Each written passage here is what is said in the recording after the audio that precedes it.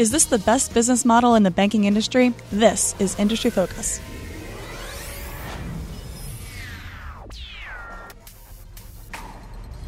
Welcome to Industry Focus, Financials Edition. I'm Christine Hargis, and I've got John Maxfield on the line, the Motley Fool's senior banking specialist. So we've got a great show for you today, diving into this really unique business model of one particularly efficient bank. But I first want to open the show with a quote from Warren Buffett. And it goes like this. The insurance industry is cursed with a set of dismal economic characteristics that make for a poor long-term outlook. Hundreds of competitors, ease of entry, and a product that cannot be differentiated in any meaningful way. In such a commodity-like business, only a very low-cost operator or someone operating in a protected and usually small niche can sustain high profitability levels.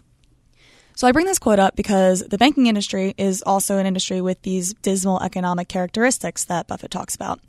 And he says that they make for a poor long-term outlook. So what he means by this description is that companies that are in the business of commoditized products often don't have the economics to really easily be able to get strong pricing power and be super profitable.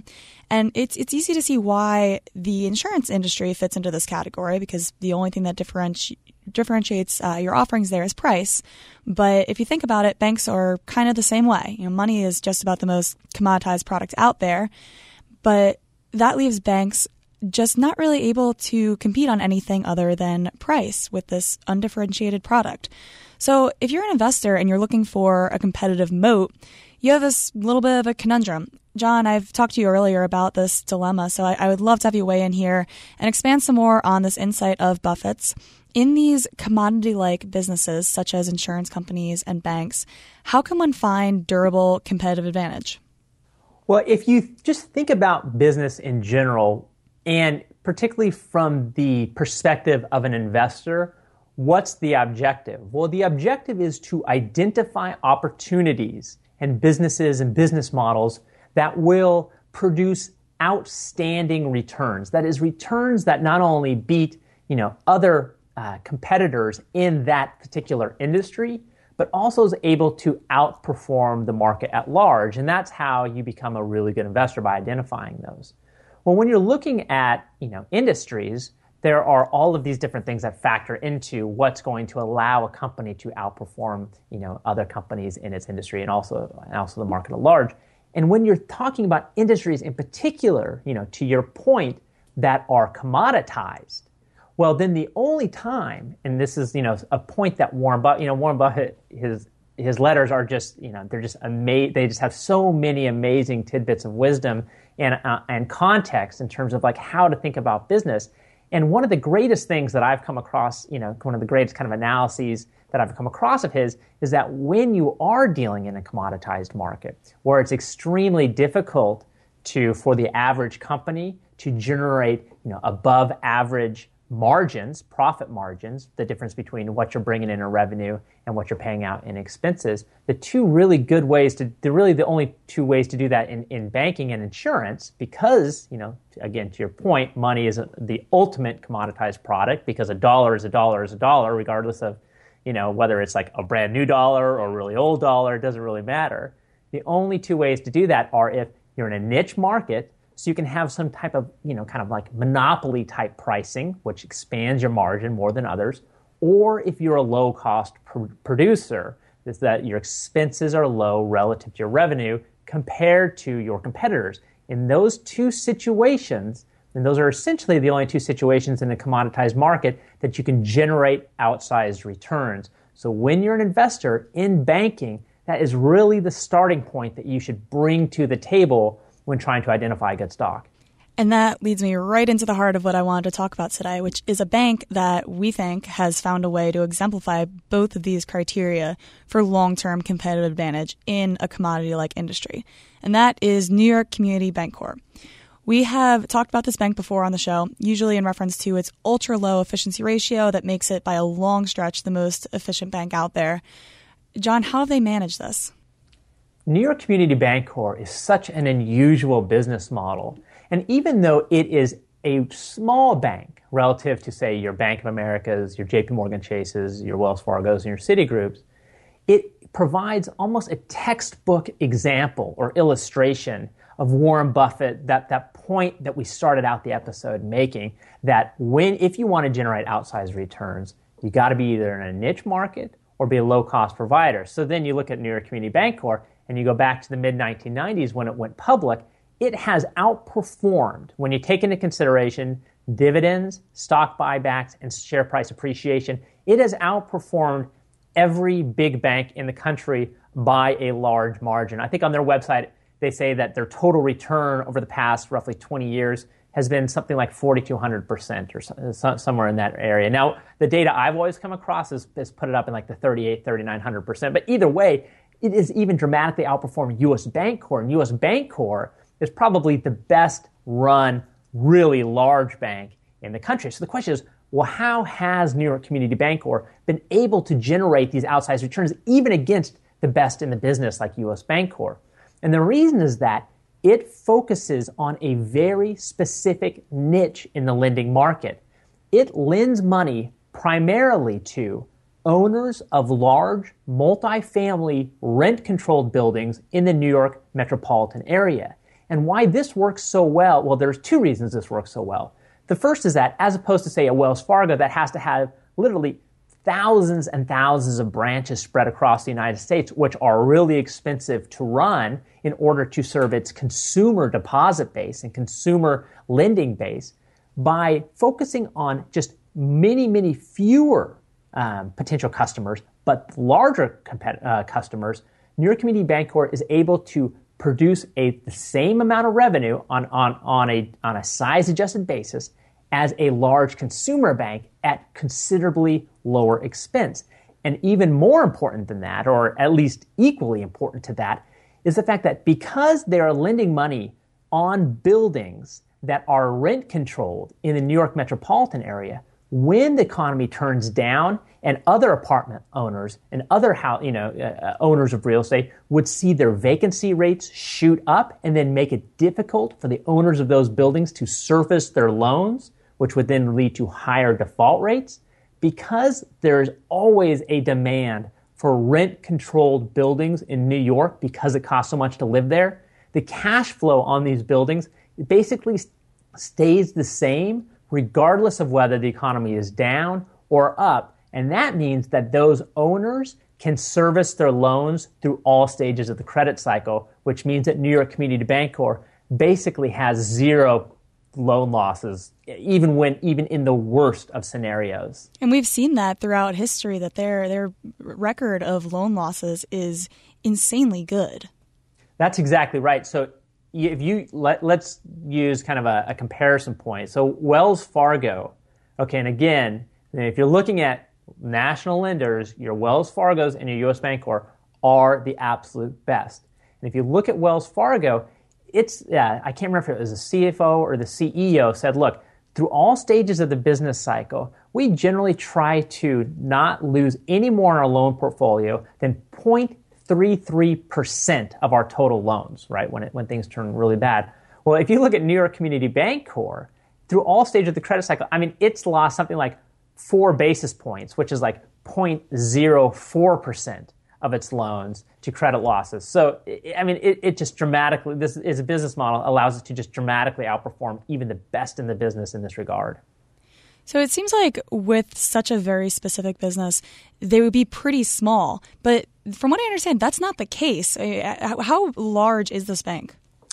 Okay, so you've hit on a really, really important point about New York Community Bancorp right now. Oh, good. So its assets, I'm sure you knew that. Christine, you're very smart. So I'm sure you knew that way ahead. Probably didn't even need to say that. But if you look at its assets on its balance sheet, it has about $48 billion worth of assets. Now, that is a big bank, right? But it's nothing like your $2.2 trillion Bank of America, your it's like $2.5, $2.6 trillion JP Morgan Chase. So it's relatively small compared to those, but compared to most other banks in the country, it's very large. But that $48 billion is so important because it's just $2 billion underneath the $50 billion threshold, which after a bank crosses that threshold, they are considered a systematically important financial institution, a SIFI, Another way of saying that, or kind of the lamest term for that, is that they are then, quote, too big to fail, end quote, right? And so once a bank is classified as too big to fail under the Dodd-Frank scenario, that means that they are subject to higher capital requirements and higher regulatory and compliance costs. So that makes a bank much less efficient.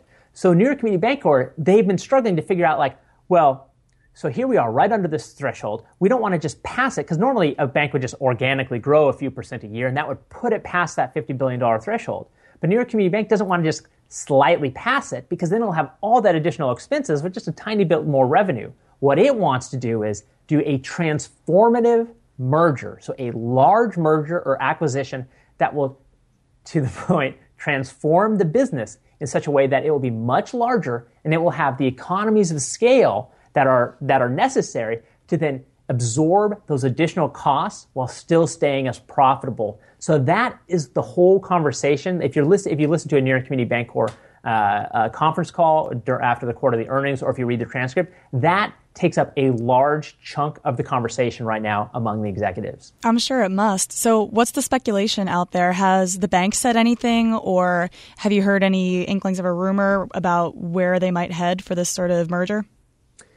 Well, the bank, it's been pretty quiet about that. And you can understand why, because they wouldn't want to, maybe ignite a bidding war for a potential acquisition target. But it has said, first, that it's going to be a transformative merger, and second, that it could be a non-traditional lender. So the question is, well, what does a non-traditional lender look like? And particularly, what is most attractive to New York Community Bancorp? Well, and if you look at its business model, one of the downsides, and this is a small downside compared to the upside for sure, but one of the downsides is that because it doesn't have a large consumer deposit base, it has to get its money from the money market. So it has to borrow it from, corporations that are, buying commercial paper or, selling CDs or all these other things that are much more expensive than consumer deposits. So, and you can see this by looking at its cost of funds, like how much it pays to borrow all the money that it has to borrow in order to support its asset portfolio. I think its cost of funds in the most recent quarter was something like 1.37%, whereas at Wells Fargo, their cost of funds is like 0.34%. So it's much, much larger than that. So the goal, I would think, and I could be totally wrong on this, but I would think that the goal for New York Community Bancorp would be to pick up some type of bank or some type of company that has a large amount of consumer deposits, because that will decrease its cost of funds and then make it even more profitable, even after you take into consideration the higher regulatory and compliance costs associated with being a SIFI. So at that point, they wouldn't have that advantage anymore of not having to maintain all these bank branches. Why do you think that they would abandon that just to get that cost of funds a little bit lower? Well, that's a great question. So you can there is another kind of niche business model in the banking industry that has a lot of low-cost deposits, or a lot of consumer deposits that are low-cost relative to the money market, but doesn't have an extensive branch base, and that is your online banks. Your Bank of the Internet is probably your textbook example of that. And so I would think that, and let me be clear, I could be completely wrong on this, but I would think that if a bank like New York Community Bancorp would be looking at something along those lines, where you get the deposits, the good from the deposits, but you don't have the bad from that extensive branch network. That would certainly be a transformative merger.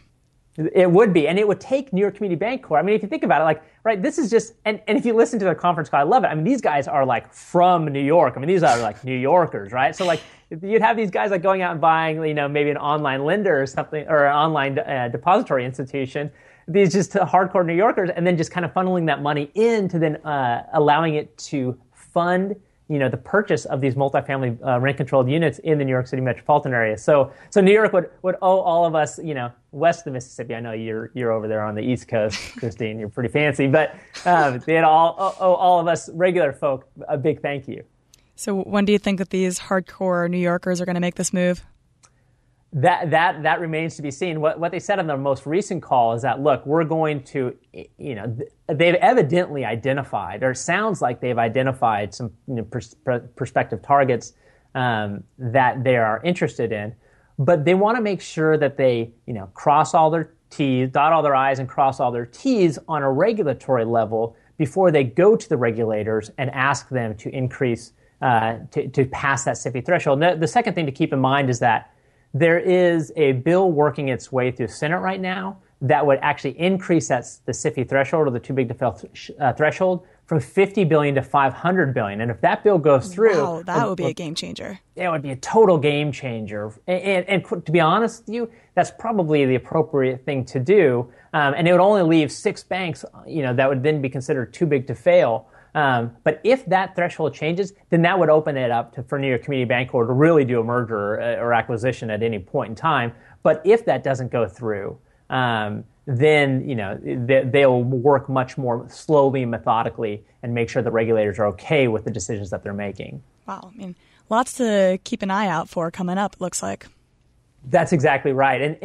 And we're wrapping up. It sounds like we're wrapping up, but just make sure that everybody understands exactly the significance of New York Community Bancorp.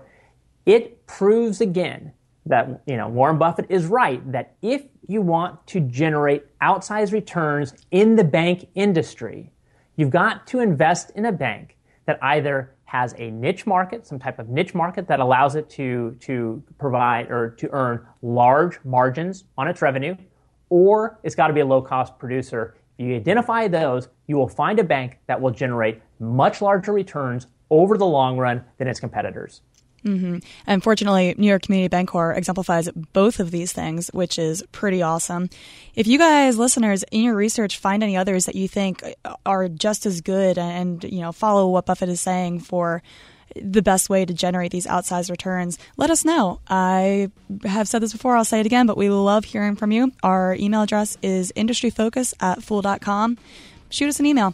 John, thank you so much for being here and for all of your insight. As always, looking forward to talking to you next week. As always, people on the program may have interest in the stocks I talk about, and the Motley Fool may have formal recommendations for or against. So don't buy or sell stocks based solely on what you hear.